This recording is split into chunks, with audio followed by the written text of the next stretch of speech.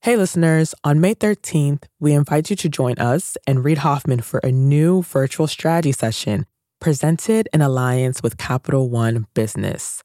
You'll hear insights from fellow entrepreneurs about how to be at the forefront of leading change with AI. So, go to mastersofscale.com AI strategy right now to register for free. Again, that's mastersofscale.com AI strategy. Looking forward to seeing you there. We built a 4-foot by 4-foot image of the Earth, completely solid, filled with dominoes. That's Scott Suko, engineer by day, domino artist by passion. He founded the Maryland Science Center Domino Team, and his team creates enormous, intricate domino art displays like the one he's describing. It showed the moment the dinosaurs went extinct. We had a comet destroy the Earth right under the nose of a real T-Rex. I feel I must point out that it was the skeleton of a real T-Rex on display at the museum and forced to reenact the trauma that had killed it 65 million years ago. With tens of thousands of tiles, the display took a week to build. The scene was expansive and unexpected. We had these white and red, larger and larger, pieces of dominoes that would spread out and recombine that looked like comets. And then finally, the last one smashed right into the Earth, and it fell down right underneath the nose of the dinosaur. So that was my favorite one ever. As any domino artist knows, creating a display of galactic proportions requires a keen attention to detail. You have to be very meticulous, mathematical. And by meticulous, he means meticulous. You have to understand how the dominoes are supposed to be spaced apart on a curve, how you do a split off, how long it's going to take to fall. Throughout his 40 years as a domino artist, Scott's learned how to solve very particular problems, like how to prevent your entire display from going down if a single domino wobbles during the week-long setup. One of the biggest problems you have, especially doing a live domino topple, is that things will get knocked down ahead of time and then you won't be ready to go. Dominoes came tumbling down, down, down, down. So to protect the topple, we use stoppers, domino stoppers. The stopper is like a wooden flange or a plexiglass flange that you put in the row of dominoes. You can tip it up to pull it out. You can do that very quickly and very reliably. Each of these ingenious measures adds up to a domino display of extraordinary scale. But to achieve this, Scott can't get lost in the details. He needs to keep his eye on the big picture as well, like the 25,000 domino depiction of life on Earth. We had this thing we call the domino DNA spiral. We made a double spiral staircase. And it had rows of dominoes going up the edges. At the top of the tower, a domino pushed a weight which fell off the tower and flipped a lever that caused the sunflower to pop up. That was how we were trying to represent, life through dominoes. To represent all of life through dominoes, Scott is constantly shifting his view from a wide-angle lens on the room-sized tableau he's building to the teeniest details that bring the towers and flowers and T-Rexes to life. And the same is true for entrepreneurs. I believe the best scale leaders know exactly when to dive deep into details and when to zoom out for the wide and high view. They see the forest and the trees, right down to the aphids on the leaves and the ecosystem that fuels the forest's growth. You got to have incredible talent at every position. It's like this huge push. There are fires burning when you're going home. Can you believe it? Such an idiot. And then you go back to, this is totally going to be amazing. There are so many easy ways. I'm supposed to know what to do. I have no idea what to do. Sorry, we made a mistake. But you have to time it right. Oops. Working out of a 3-bedroom apartment. Stuff that just seems absolute nutballs 10 years later. It's like, well, that's just how you do it. We haven't made just how you do it. This is Masters of Scale. We'll start the show in a moment after a word from our premier brand partner, Capital One Business. I woke up in the middle of the night because I had this nightmare that we were front page news, that we've done the stupidest mistake of our life by making this pivot. That's Aparna Saran, Chief Marketing Officer for Capital One Business, and she's recalling a moment from her previous position at Capital One when she was heading up a team designing a new business card. We had just made the decision to go all in and sunset the prior version of the product, which was honestly the cash cow for our business. When we made that decision within a senior leadership meeting, as someone who had been on the journey to build this out for 5+ years, it was really exciting. But by the time the weekend hit, I started to feel the responsibility and the pressure. We are taking this big bet on something that I've built. Perhaps you've been there. You've made a pivotal decision, and then panic sets in. How would Aparna calm her butterflies and steer her team through this pivot? We'll find out later in the show. It's all part of the Refocus Playbook, a special series where Capital One Business highlights stories of business owners and leaders using one of Reid's theories of entrepreneurship. Today's Playbook Insight: have multiple Plan Bs. I'm Reid Hoffman, co-founder of LinkedIn, partner at Greylock, and your host. And I believe the best scale leaders know exactly when to dive deep into details and when to zoom out for the wide and high view. They see the forest and the trees, right down to the aphids on the leaves and the ecosystem that fuels the forest's growth. Every early stage founder will wrestle with the challenge of getting out of the weeds and keeping an eye on the horizon. But you can't take this too far. Your big picture strategy can fail based on the seemingly smallest tactical blunder. And if you spend too much time with your head in the clouds, you'll miss the calamity unfolding at your feet. It's not about finding a common ground between these two viewpoints, nor even about having trusted lieutenants to scout for you, though that is important. What you need to be able to do is switch effortlessly between the two views. You need to be both the drone hovering above the field, observing the whole game, and the microscopic quantum field that determines how the opening coin toss will land. And most importantly, you need to know exactly when to switch between these two perspectives. I wanted to talk to Josh Silverman about this because he's demonstrated this ability with a string of iconic companies: Evite, eBay, Skype, and Etsy. In each case, Josh's ability to flip between the macro and the micro helped them synthesize new strategies that made the difference between reaching the next level of scale and shriveling on the vine. Josh discovered the power of taking a different perspective when he was struggling in high school. I was a C+, B- student, and I just didn't do well with all the structure in the traditional public school. So I ended up going to an alternative public school that was set up for people who were on the verge of dropping out. And it was highly unstructured. And the idea was, you've got to pass the state exams. So like the outcomes are well defined by the state. How you get there is completely up to you. And suddenly I flourished.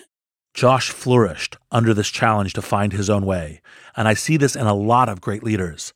It's not that they don't thrive in structure. It just has to be a structure of their own making.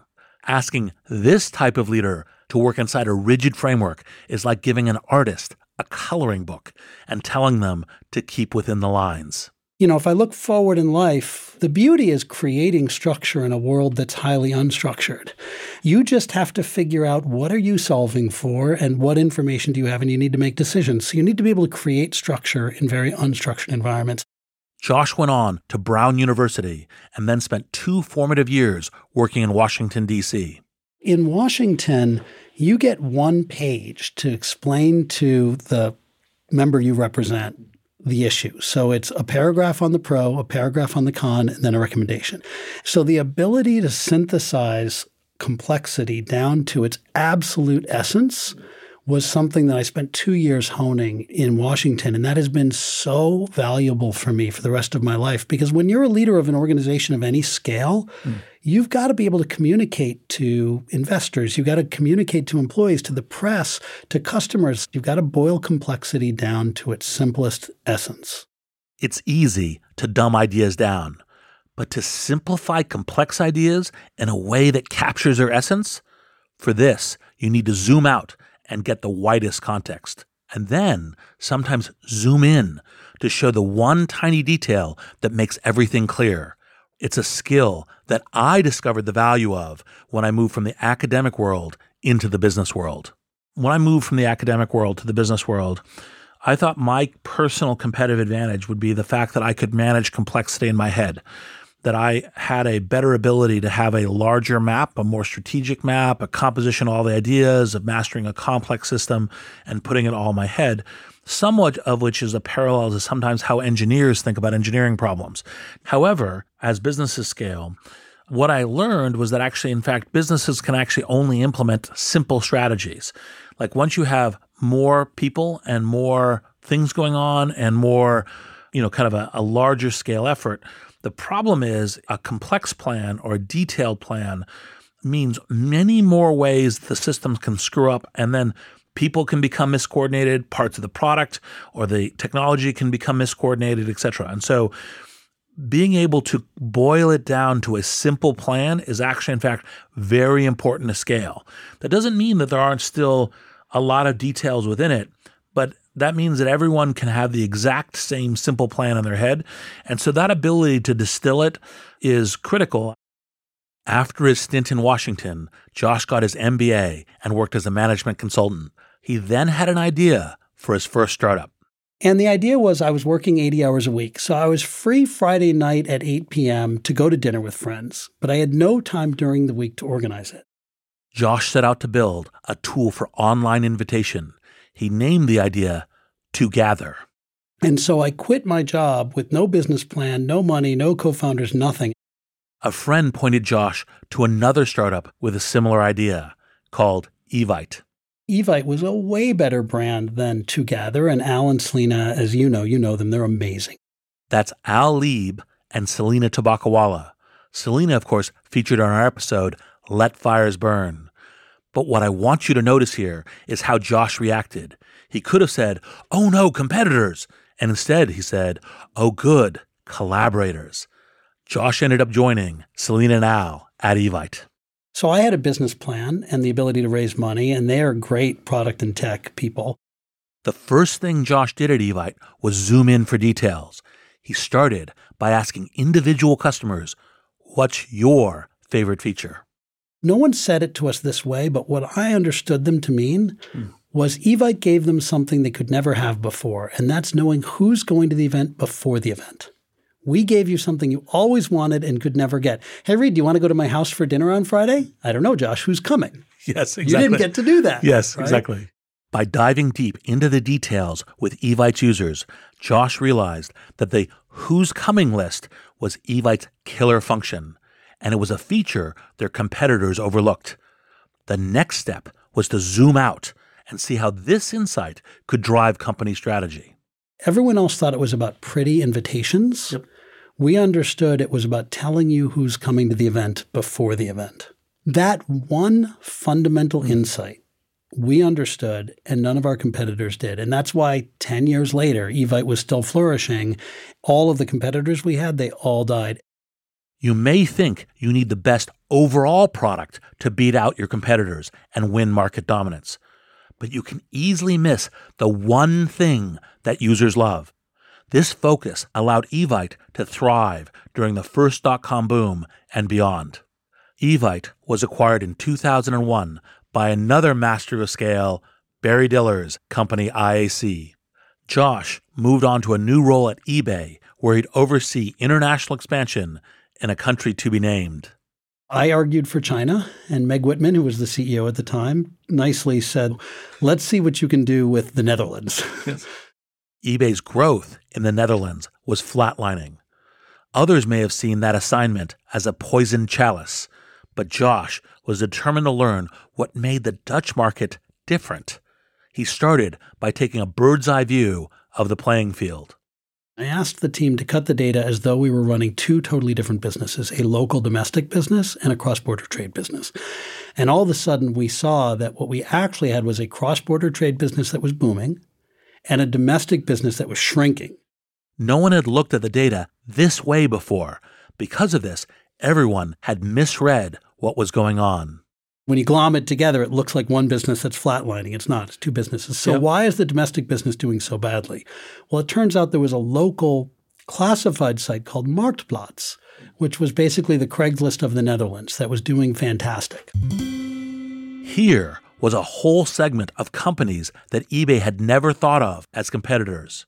But the Dutch preferred classifieds, like the one at Marktplaats, over auctions. And this was stalling eBay's growth in the Netherlands. This ran counter to the conventional wisdom in the US. eBay at the time didn't believe that classifieds worked. And the reason is Yahoo had a classified, MSN had a classified, Excite had a classified. There were like 50 classified businesses in the US and they had all failed. But the US product market fit wasn't European product market fit. To analyze this, Josh had to zoom out and look at the wider Dutch market. And to prove it, Josh zoomed in to study individual transactions. We ran a bunch of quick and dirty experiments. For example, I had everyone in the office bring 3 things to sell, and I asked them to sell them on eBay and sell them on Marktplaats. And for 2 different people, in the time it took to list the item on eBay, which was like an hour, they'd already sold it on Marktplaats. This is a brilliant way to prove a point. And you might think that every product team is constantly running experiments like this, using their own service and comparing it with another. But you'd be wrong. It's a completely free product test that most people miss, and it can help you course correct early.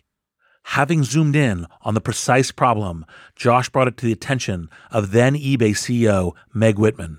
We basically were able to pull together data to convince Meg that if you wanted to sell something in the Netherlands domestically, you were better off doing it on Marktplaats than eBay. The data spoke, and Meg listened. She told Josh, well, in that case, classifieds is a threat, and we've got to win. So, Josh, you have a new job. Your job is to build our classified business all across Europe. From cropping in close on a single problem in one market, the Netherlands, a new strategy surfaced, and a new business direction for the whole European market. So I went back to the Netherlands, and in 90 days, my team and I, we led the acquisition of Marktplaats, Gumtree, and Loquo, which is a classified business in Spain. And then we launched Kijiji, like 6 months later, our own brand in 3 or 4 other markets. Fired up by their new findings and the go-ahead from their CEO, Josh and his team set out to reinvigorate the flagging eBay business in the Netherlands. But then catastrophe came knocking. So we buy Marktplaats. We paid about 290 million euros. And it was the biggest acquisition that had been done in the Netherlands in like 20 years. At that time, newspaper companies made most of their profit in classifieds. So the biggest media company in the Netherlands was called The Telegraph. All of a sudden, their shareholders said, well, how did you miss this? How did you not buy this company? So they made it their mission in life to kill us. Josh hadn't expected such fierce competition to come so hotly on his heels. They launched something called Spurters, a classified site that looked just like Marktplaats but better. Then they took all of the classified listings from every newspaper across all of the Netherlands and they aggregated them all in one place. So they launched with 1 million listings on day 1. And then they used all of their unsold television ads and all their unsold newspaper ads and all their unsold radio ads and pointed them at Spurters. So we woke up to this massive media campaign and they started growing like crazy. This new site, Spurters, had arrived like a poisoned kissogram at Josh's door. And I had to fly back to San Jose and tell Meg Whitman, remember that company we just paid 290 million euros because I said we should? Yes. Well, there's this competitor called Spurters. In about 5 months, they're going to be bigger than we are. And in a network effect business, you're either winning or you've lost. Yes, you're either the biggest or you've lost. This reminds me of the movie Glengarry Glen Ross, when Alec Baldwin's character gives a motivational speech to his sales team. First prize is the Cadillac. Second prize, there's the steak knives. Third prize, you're fired. Businesses built on network effects are Glengarry Glen Ross markets. They're not quite as severe as Josh's claim that you're either winning or you've lost. There's usually at least room for one more player, but player number 2 will be the steak knives to player number 1's Cadillac. And today, where everything is hyper-connected globally, from markets to labor to logistics, there will be more and more Glengarry Glen Ross markets. Now back to Josh, who was meeting with Meg Whitman and realizing he might walk away without the Cadillac or even the steak knives. That was the most harrowing meeting of my life. And the plane ride home from that, I really thought my career might be over. Josh had gone from what felt like a massive victory to an imminent and career-ending defeat. But before the landing gear hit the tarmac, Josh's survival instinct kicked in with a vengeance. I thought hard about what are the fewest things we need to do to win, and I came up with 7. I called my team together on Monday morning and I said, remember all the conversations we've had about career development and growth and all that? None of that stuff matters anymore. The next year will define our careers. Josh asked each of his team to zoom in on one aspect of the business, and he clambered right into the thick of the details with them. You, Mary, you're in charge of this metric. You, Frank, you're in charge of that metric. You, Oscar, you're in charge of that metric, right? And you have 2 weeks. Come back to me with a plan to win. I want you to notice how Josh hones in on the details. Many leaders make the mistake of thinking their viewpoint needs to be like a surveillance satellite, impassionately observing everything from the lofty, cold depths of space. But if this is your default position, you're in trouble when a crisis hits. You'll likely find yourself burning up on re-entry as you scramble to zoom in. And this is key. When you're in a crunch, you need to rapidly switch to the most appropriate level of fidelity.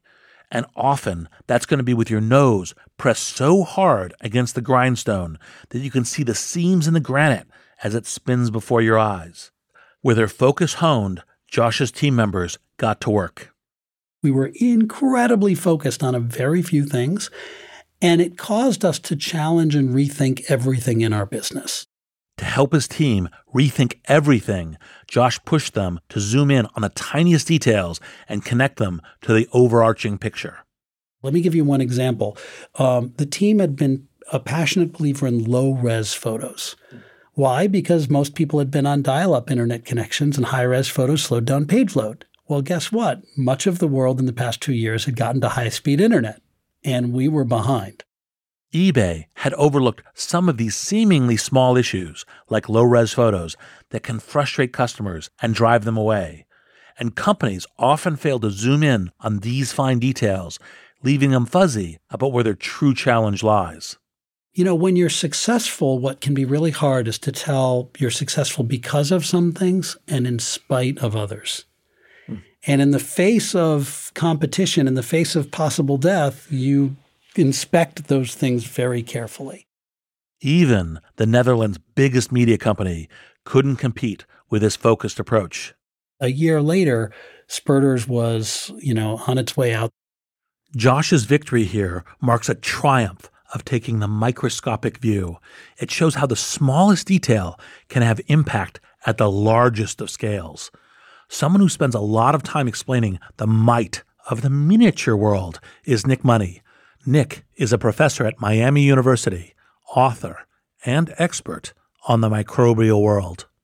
We can look at the ecology of a forest, and we can see all the beautiful trees and hopefully quite a diverse array of plant species within that ecosystem. But if we look more closely and we zoom in or we magnify the activities on the leaf surface, we find that the surface of all plant leaves are teeming with microorganisms. And it's a different view of the forest. As well as this close-in view, we can zoom right out. The health of a tree, the health of all plants, is dependent upon their interactions with fungi and other microorganisms. So there could be a problem with the chemistry of the soil due to pollution that actually might be damaging the microorganisms, and then in time that's going to affect the health of the trees within that forest. And vice versa, if the trees are actually being damaged through pollution or that they're responding to climate change negatively, that also affects the health of the populations of microorganisms in the soil. So it's this two-way interaction between microorganisms, or between macrobiology and microbiology. The microscope was invented in the 17th century, but understanding the interrelationship between the micro and the macro took some time for us to get.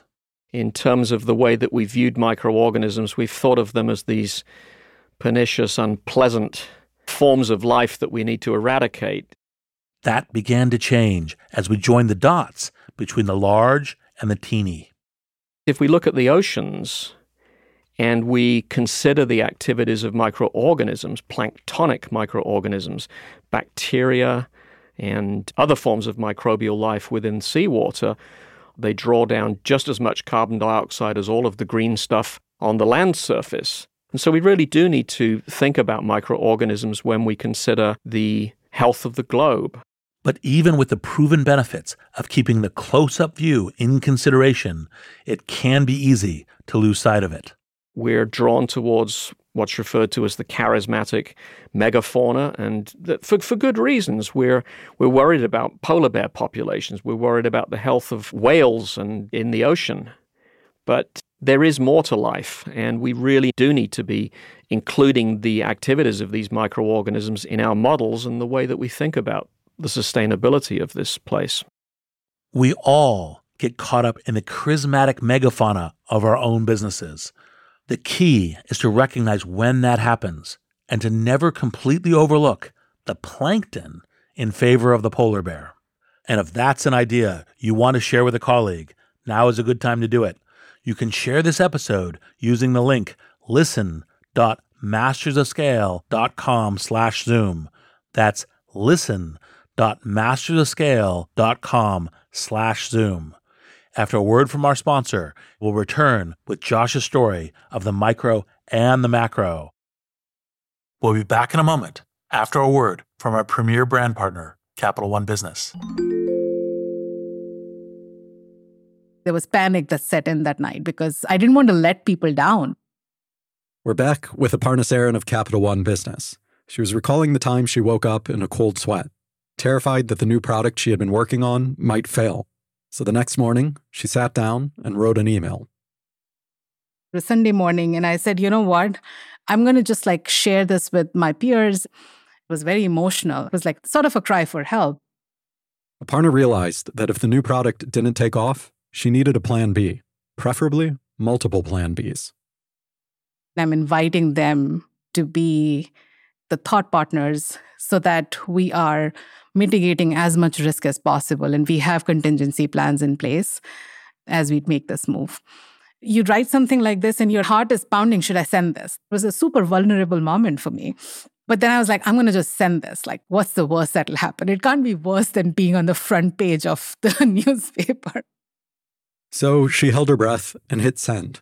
What happened next would surprise even her. We'll hear about that later in the show. It's all part of Capital One Business's Spotlight on Business Leaders, following Reed's Refocus Playbook.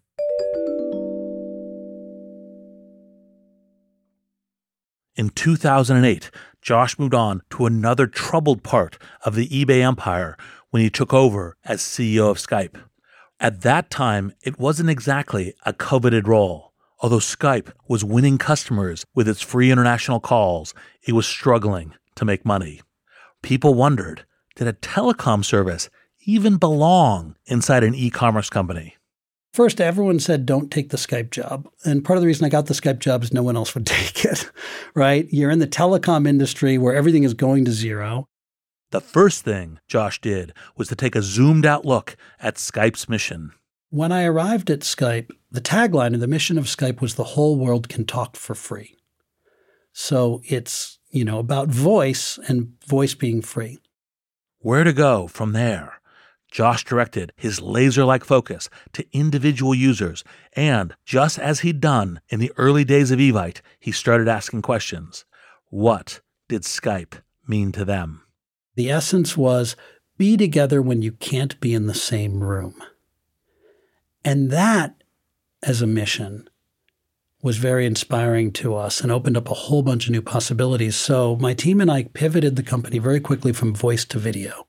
By zooming in on what individual users loved about Skype, Josh detected the pattern that let him paint the bigger picture. Skype had been audio only until now. But if Skype meant being together when you're apart, then video was the clear next step. And the timing was right. Internet speeds were getting faster, and the iPhone had just come out. It was clear to Josh that Skype's next release should be a video app for mobile. But the team didn't see the logic.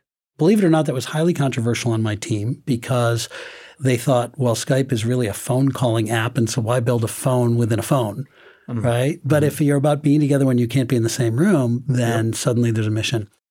With video firmly in his sights, Josh could see the wider picture. Video opened up a market that Skype had struggled in, domestic calls in the U.S. And domestic calling was free. So there was no reason to use Skype in the United States when we were about phone calls. But the grandmother living in Wisconsin wants to talk to her grandkids in Ann Arbor. The service person who's deployed somewhere wants to be able to keep a relationship with their kids. And so video has a whole different reason for being in which domestic use cases are suddenly really valuable. A new version of Skype was already in development when Josh joined. In fact, it was in development hell. Everything was riding on the new version, but no one was on board. The company was evenly divided. 50% of the people thought we would never ship Skype 4.0. And the other 50% thought we should never ship Skype 4.0 because it was an absolutely terrible idea and was going to kill the company. All great turnarounds start by asking great questions. So when I first arrived, I called the leaders of Skype 4.0 in a room together. The head of product, the head of engineering, the head of quality, the head of design. And I asked each of them the same question. What are we solving for in this product? And there were 7 people and I got 7 answers. It was like 7 blindfolded people, each trying to describe an elephant by just its trunk, its ear, or its leg. It was time to tear off those blindfolds and get everyone to focus on the same issue. The most important thing I think that I was able to contribute was I wrote a 1-paragraph mission statement for Skype 4.0. This is what we are solving for, and it's about user engagement centered on video. This will be a video-centric product. We will measure success based on minutes of engagement, and you have until December 31st to ship it. Josh got the whole team to lift their gaze away from the one feature they cared about and toward the larger mission they were working for. Skype would help people be together when they're apart, and they do it through video. The goal was set, and Josh would clear the path. The other thing I said is I will move everything out of the way in order to ship Skype 4.0. There's nothing that is allowed to get in your way. Anything getting in your way, tell me. I will make it get out of your way. Josh was true to his word, and Skype 4.0 launched. And that launch changed the direction of Skype. User metrics re-accelerated, and we suddenly had a reason for being. That's what made us relevant in the United States, where we'd never been relevant before, and gave us a second life all around the world. In Josh's 2.5 years as CEO, Skype added more than 300 million users, doubled revenues, and tripled profits. During that time, eBay sold 65% of Skype to other investors. A few years later, Microsoft bought Skype for $8.5 billion. In the meantime, Josh went on to do a stint with my partners and I at Greylock and another at American Express. In 2017, he joined Etsy as CEO. I still remember my reaction when he told me. So then one of the other things that was kind of a surprise and delight for me is, he said, look, my family loves New York. I'm going to stay here. I'm going to rejoin the tech industry. I'm going to go to Etsy. Yeah. I had a personal kind of entertainment moment because Etsy is one of the investments that I passed on as an angel. Katerina Fake had kind of introduced it to me. And I had passed because I hadn't realized that the internet actually grows all these markets. Like I went, selling custom constructed goods in this kind of little artisan's marketplace. It's like, they'll never be big enough. And I was wrong. It had an early thing. And then the second thing was, tech industry, as you know, I was saying, well, you should do that in the Valley versus New York. And you're like, no, there's great things in New York. I'm going to stay in New York. And then it turns out it's like, I'm going to do Etsy. I love the mission of Etsy. I mean, Etsy is about empowering creative entrepreneurs. And in a world where automation is changing the nature of work, creativity can't be automated. So I think we provide a wonderful service. There's no cheaper and easier way to become an entrepreneur than to start a business on Etsy. Anyone who's creative and has 20 cents can start a business. Josh loved the mission, but he knew it needed to be more focused for Etsy to grow. A theme you'll hear from me over and over is, what are the fewest things you need to do to win? Just as he had done at Evite and Skype, Josh began by zooming in on individual users and asking them, what makes Etsy special? Here's what they told him. When I buy something that has meaning to me, I wanted to express my sense of style. I wanted to express how much I care for someone else. Those things I go to Etsy for. Until this point, Etsy's focus had been on its sellers. It saw itself as a marketplace for handmade items and the people who made them. Josh knew he had to change this perspective. At Etsy, it wasn't handmade as a market. It was winning from special. And then figuring out how do you measure that, and then figuring out the fewest things you need to do to win. To win from special, Josh refocused the team's perspective squarely on the buyers. It may sound obvious, but it was something Etsy had lost sight of for reasons very specific to their community. It was a really big shift in focus. I think Etsy, like many two-sided marketplaces, has very deep empathy for sellers, so much so that it can forget to have empathy for buyers. And when you talk to your sellers, they really mostly want three things. They want buyers, and they want buyers in that order. Yep. So in order to serve the sellers, you've really got to focus on buyers. With the broad strategy set, Josh dove deep into the details to determine, how do we measure success with buyers? Which one data point matters most? It's not that we didn't track things or have data. We did, but we had, let's say, 10 KPIs, and we held all of them relatively equally. And the challenge with that is any idea that can ladder up to any one of those 10 KPIs, you've now got permission to do. The perspective was too broad, so Josh chose one figure to zoom in on: gross merchandise sales. That's the measure of whether our customers are finding real value in our platform and our sellers are succeeding. So I came in obsessed with what are the things that are going to grow gross merchandise sales. And then what are the fewest number of things we need to do well in order to grow GMS? Josh was imposing structure on those conflicting KPIs. Now he pushed his teams to zoom in on just one aspect. So I set out some constraints for my team. I only want to do things that are going to be very likely to drive at least $10 million of incremental GMS in the next 12 to 18 months. And we're just going to stop doing everything else. And that was very painful for the team. We stopped doing more than half of all the things we were doing. So by the end of my 5th week, almost everyone in the company had a new job. It involved some painful sacrifices, including shuttering a new product called Etsy Studios. It was a good idea. It was a two-sided marketplace for craft supplies. 150 people worked for 18 months on that product. It launched on a Thursday. I started on Tuesday, and we redirected all those people off the product on Friday. Josh was shifting from a tight focus to a wide angle to make rapid changes at Etsy, all within just a few weeks of joining the company. Etsy maintains GMS as its top metric to this day. In fact, its whole structure is geared towards it. At Etsy, we work in squads of roughly 10. It's going to be about 6 engineers, a product manager, a designer, and an analyst-ish. And they work together for at least a year. And they're trying to solve one customer problem, and they have one metric of success that they're accountable for. They succeed and fail together as a team. This is a clear demonstration of how you can structure your organization so that multiple problems are being zoomed in on, while the leadership team can assess them from a wider vantage point.